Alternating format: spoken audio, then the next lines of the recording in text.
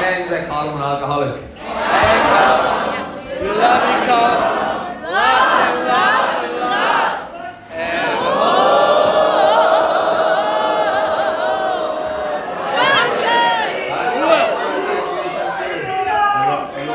And thanks so much. I'm super nervous. Being up here, to share for 20 minutes, and I'm not allowed to course, I'm not allowed to lie, so I was not going to knock down 15 minutes off my share. But no, just thanks so much for the committee. It's been like it's the first day, and it's been incredible. So thank you everyone from the Berlin committee for the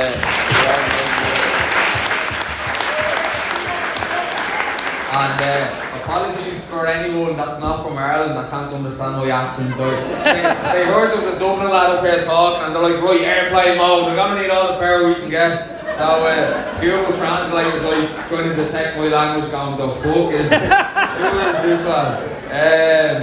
But yeah, I'm super grateful to be sober today, and to be here in Berlin. And even today, just having chats with people that I've never met before, that know more about me today than my own family do. And that's the beauty of AA, it's just no one else gets in my head. I've been to doctors, I've been to therapists, I've been to witch doctors, I've been to Reiki, everyone. And they just couldn't understand the mad alcoholic head of another alcoholic, And I remember hearing this great story, it's about a man stuck down a hole, and this man stuck down a dark, dark hole, and he can't get out. And he's shouting for someone to help him. And a millionaire walks past and says, please mate, will you help me get out of this hole? And the millionaire writes him a check for €1 million, throws it down, and he's stuck there with his check, and he's still in the hole, and he still can't get out. He's screaming, he's crying, he's getting hopeless, And then the police walks past and says, please, order, will you help me get out of this hole? And the priest says a prayer for him, throws down a pair of rosary beads, and he's stuck down there with a hole, with a rosary beads and a check, and he can't get out. He's getting hopeless. He's giving up. He's throwing in the towel. He can't see a way out. That hole is getting darker and darker and darker. Then a doctor walks past. He says, please, doctor, please. I'm running out of options. Please, will you help me? The doctor looks down, writes him a prescription, throws it down. So now he has a prescription, a check, and a pair of rosary beads, and he's still stuck down this hole. And next thing an alcoholic walks past and sees him down there and jumps down. And your man says, what are you doing? Now the two of us are stuck down here. He says, yeah mate, we've been here many times and I'll show you the way out, so follow me. And that's what I love about recovery. When I went to my first meeting and I heard people talk about the mad head, and I said, yeah, these people understand the fear, the anxiety, that inner loneliness, that crippling sense of being outside the circle, never fitting in, just feeling like you're on the train, you just don't have a valid ticket, you don't belong. And I came into AA, I remember hearing someone say, he felt like a black sheep his whole life, and then he came into AA and he met a herd of black sheep, so I'm just really grateful to be sober, and I suppose I'll go back to the start there. So I grew up in a working class part of Dublin. Grew up in a perfectly normal, dysfunctional family. I had 7 siblings, so it was a bit busy mum and dad. My dad was an alcoholic, and mother was untreated along, and so yeah, a lot of dysfunction in my family as a kid, But even in my family home, I never felt part of, I didn't feel part of out in the playground with the kids, I didn't feel part of on the football team. I just always felt it was different, and I never understand why.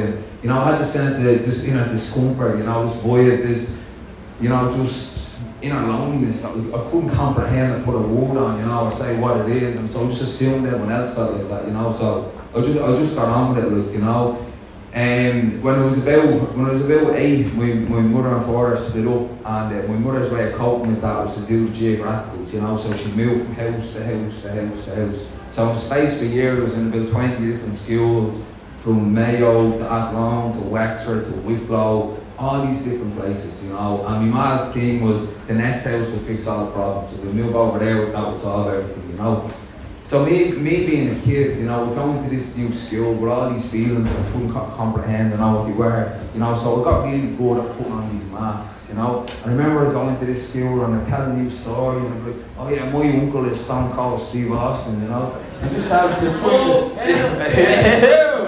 And you know, and then the next girl would go, look, I got trials for Man United when I was 5, you know, and then the next guy, my dad's the head of the mafia, the head, you know, and just always so that fear of fitting in, you know, what mask am I going to wear today in this new school, and we moved from school to school to school, you know, and then I started getting into trouble in school, you know, and I remember one day my parents were called in, you know, and my mum was sitting there, my dad was sitting there, my teacher was sitting there, and the principal was sitting there, and they were all giving out and shouting, but I didn't see that as a negative connotation. I was seeing that as, Jesus, look at all this attention I'm getting, this is great. You know, I grew up in a house with 8 kids, like, you know, now I'm the main man, so I got this, you know, this understanding that if we act out, we'll get all this attention, you know, so that turned into this like attention junkie all of a sudden, like, you know, and so I was in school and getting into a lot of trouble, and I was diagnosed with like ADHD and OCD and BBC and TV3, you know, everything was just labelled on me, like, you know, and yeah, and, you know, and then I discovered things like sugar. You know, as a young kid, you know, I eat, and I put it at age 10, you know, I was a pre-diabetic, you know, I was massive, and, you know, I remember being at the doctor saying, like, you know, we'll probably have a heart attack before I'm 12, because I found that sugar regulated how I felt on the inside, you know, I found something on the outside of me that I could take that solved everything that was going on the inside, this sense of escape, this sense of numbing, you know, and it felt great, you know. And then I remember I discovered my first drink, you know, and I remember going down with the lads and feeling, but I would have been bullied quite a lot, you know, because I got from all these different schools, I was overweight, so I was terribly kind of shy and awkward, so, you know, we were going down with these lads, they're all drinking, you know, that game was what mask would I wear, what lies would I tell, you know, and all this, and I remember just sitting there, you know, someone handed me a drink, you know, and I remember taking a sip out of it, and being like, Jesus, that's fucking rotten, that's disgusting, you know, and then I didn't give up, I'm not quite, and you know, I took another few swigs, and then he, I was like, well, it was like an artificial spiritual awakening. It was the first time in my life I ever felt okay. The first time in my life where you actually felt normal, like the guy over there that seems to just have everything going for him. You know, that racing mind just stopped. I felt part of society for the first time in my life. I was like, this is euphoria, you know, this is normal. This is what I've been missing my whole life. And what I realised from that point, alcohol was not my problem. Alcohol was my solution. My problem was life, my problem was sobriety, my problem was reality. Because when I was drinking, you know, when I was sober, I fear what people thought of me, I had a fear of death, I had a fear of my parents dying, I had a fear of the world ending, and insecurities, low self-esteem, inadequacy, inferior, there are all these things going on. But when I had a drink, I only had one fear to deal with. Where's the next one coming from? So it was way more manageable to me for living the drunken world than it was in the sober world, you know? And I could never, you know, I couldn't, like alcohol solved everything. It didn't matter if it was a broken nail, a broken washing machine, a broken marriage, you know, if I took a drink, everything was just solved. And I just seemed to put a gloss over everything. You know, when I walk into pubs, it's some of the roughest pubs in Dublin, you'd wipe their feet on the way out, like, you know, and I'd go into this pub, and I'd see the barman that's on, and I'm like, oh, not this fella, I can't stand it. I hate this barman, you know, the crowd that's here, they're real dry, and I can't stand the crowd. And even the song that's playing is terrible, you know. And then, you know, I had my first drink, I'm starting to feel a bit looser. And then I had my second drink, you know, I'm starting to feel okay. And then I had my third drink. I'm drinking number 3, and I arrive in the 3-point world. The barman just gets me. He's my soulmate. I'm pouring my heart out to him, you know. We love this fella, you know, we love this man. And the crowd here, they're bang on, and they want to hear all about me. I'm going to tell them all this stuff about me, you know, because the centre of the universe, you know, and this song that's playing, I want the song played at my funeral, you know, this is my anthem, you know, and that 3-point world, that's what alcohol done for me, you know, that's what alcohol done for me. But my problem was I could never live in that 3-point world, you know, because the next drink was always my favourite drink. This drink's alright, but the next drink's going to take me where I need to go, you know, the next drink's going to sort everything out, you know, and I chased that drink to oblivion. And my problem was when I blacked out, it was like Russian roulette. I didn't know it was going to be the sad drunk, the happy drunk, the violent drunk, the aggressive drunk, the sit down and wet the bed drunk, the poetic drunk, you know, and that was the problem, you know. My blackouts are getting worse and worse and worse, you know. You know, alcohol led me to a lot of dark places in life, you know, and in this, my dad would have got into AA, and he was trying to get me into AA meetings, and, you know, it's that old cliche, oh, my dad's an alcoholic, and I'm not as bad as him, I'll never become as bad as him, and I'll never be, I did. And like, drinking led me to, you know, it led me to in and out of hospital with mental health, led me in and out of juvenile detention centres. I got to a place where, like, the only attractive option for me was to end my life, you know, and that was where alcohol got me in.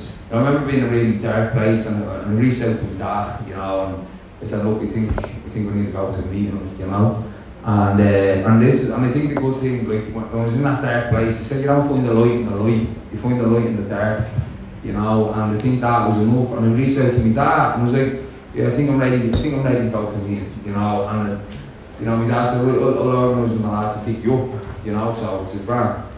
So the next day, this fella comes up at about 4 p.m. to pick me up, you know, and he knocks on the bell, come out and answer it. And we had a 5-minute conversation, and he must have had about 30 cigarettes, you know, non-stop, you know, and so we're going to go to this meeting down the local meeting. So we went down right there at 4 o'clock, and we got time was the meeting started at, he says, I'll start at 6:30, but I thought we'd get here early, and he was obviously on directions to get in there super early and meet everyone and get them stuck into AA. And so we were right there not early, you know, and people started to come in and the meeting starts. And I remember thinking, geez, this is like AA, you know, just good meat, good biscuits and with fig rolls, you know, and free tea, and they're lovely and friendly, you know, got a few phone numbers, and you know, and I kind of thinking to myself, well, look, anything about AA bar the whole not drinking thing, like, you know, we had her on that, and so that meeting went on, and anyway, and I got up and said, right, I'm going to go, I'm with a terrible hangover at this stage, and you know, and you know, as I was walking out, Dad's mate, he said, no, we're going to stay for one more meeting, you know. My home group, Monkstown, we have a 6:30, and then they have like a break, coffee break, and then they have a 8:30 meeting. So it's called get 2 meetings on the trot, it's called getting a double dose of the Holy Ghost. That's what we call it, you know. And, so we stay around for the second meeting at 8:30, and the secretary's running late and sees me sitting there, you know, and says, oh, what's your name? I said, Colin. She said, Colin, where are you? I got to a chair, you know, she was telling me, where are you? Hello, mate. Hello? And I was like, yeah, I'm here since fucking 4:30.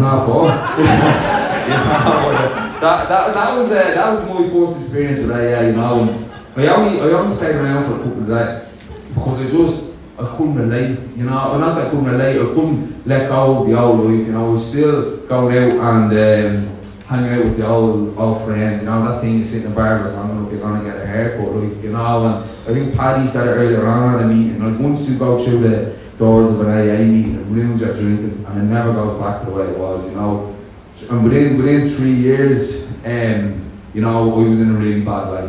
You know, I was in a really, really bad way. The drink stopped working. I was just riddled with fear, riddled with anxiety, you know, and I just wanted it all to end, you know.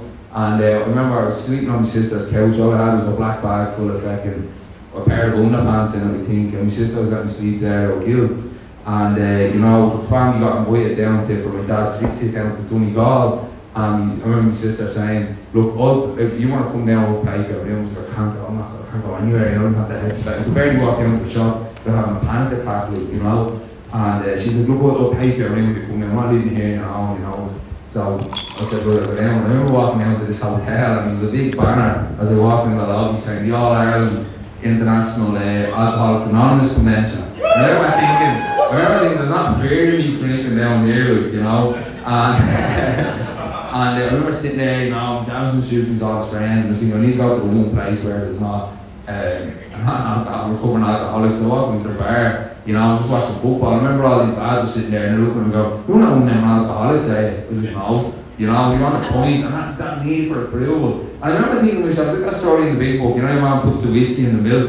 And I was saying to myself, surely you can have a drink at an AA convention because the energy of those people will rub off you, and you know, you have to control their drinking, and you know, so I had that first drink and I blacked out, triggered that phenomenon craving. And I went down to the office and bought all this drink. I woke up 2 days later and I remember causing about $5 grand worth of damage to an AA convention. You know, it's like so convenient, like it's like slipping and spraying your ankle in an A&E, like it's like just the right place. So I woke up the next day and I remember thinking to myself, like, this is it, I can't do this anymore, you know. And there was a knock on the door and a young lad opened the door, it was up standing at the door, a guy called Scott, you know, and he came in, he started talking to me, you know, he started talking about the inside of his head, you know, and the washing machine head, and that sense of insecurity, low self-esteem, all this stuff, and he asked me if I wanted to come down to a meeting. And, you know, I went downstairs to a meeting, and, you know, and I heard more of the same stuff with people that just had the same head as me, you know, and that was my last dream, you know, and that was the 2nd of March 2013, you know,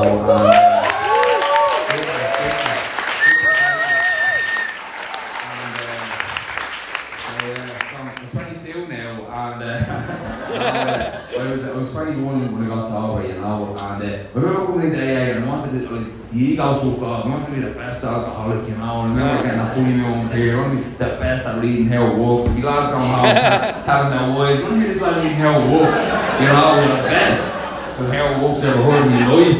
You know, I make the meanest cup of tea, I went to the bed, when I got secretary shit, I was like going on this, like, going around the different meetings for the best speakers, like Simon Cowell for the best talent to speak at my meeting, like, you know, and just a madness. And I think after the year then, you know, I hit rock bottom in sobriety, you know, because, yeah, I was looking for a higher power in my job, in relationships, in work, in training, you know, all of those things that got me back, never really became a higher power. You know, and that was me looking for a way out and all these other things. And I remember I had this old school sponsor, I was saying this earlier, you know, and I remember he said to me, right, for the first year, don't get into a relationship, don't go into any pubs, and don't go on holidays. And I remember a week later, I met a girl on holidays in a pub, like, you know, and I was just like, doing everything my own way, like, you know, but yeah, so I asked that man, you know, a few months later, I heard a guy talking about emotional sobriety at a meeting. You know, and I asked the man to move to the 12 steps, you know, and prior to that, you know, I was in and out of hospital, like, I was in a year and a half sober, and I was like, fainting, and I went to the hospital, and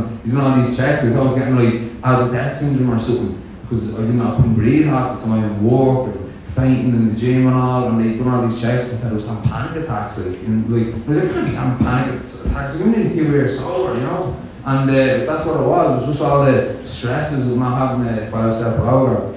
You know, but yeah, so I got sober when I was 21, you know, and when I got sober first, and then my dad said to me, you know, some days, there was even an AA to say, so we got a great relationship, they come to meetings together and conventions, and he said to me, there's going to be days in AA where it's going to be like a walk in the park, but then there's other days that it's going to be like a walk up Mount Everest.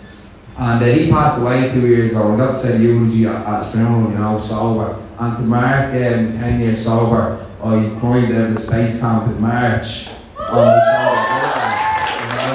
So and I got to do lots of others. I got to travel the world in recovery, you know, and we're competing in like Ironman and in martial arts, you know, and you know, like, I don't like, but none of that really matters, you know. It's more, for me, like, wife beyond the woods. Peace out. For me,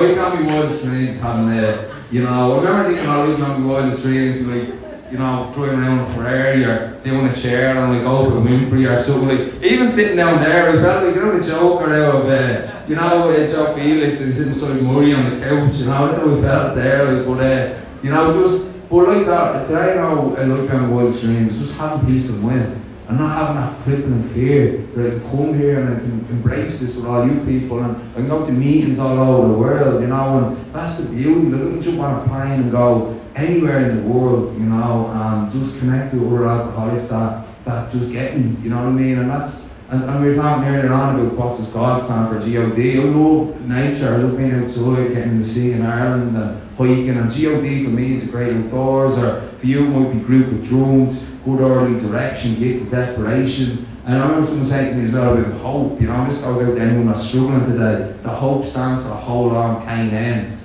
You know, and that's the important thing, holding on pain ends, because it does. Everything does go through that, and I'm just like super grateful just how far, like, in my own life that I've come, and you know, coming in young, being like, oh Jesus, is my life over? I'm going to be sitting in Friday night eating biscuits with me nine now, you know what I mean? And you know, and here we are, like, back in Berlin, and all my pals I used to drink were still sitting in the same pub, wearing the same clothes, cracking the same jokes, talking the same shit, and like, and they're caught in that alcoholic hamster wheel, and you know, we're over here free, living our best lives, you know, over in Berlin, and you know, life's only starting, like, put so many stars out. I'm just super grateful to be sober and be here be here with all you people, and thank you so much for hearing me on the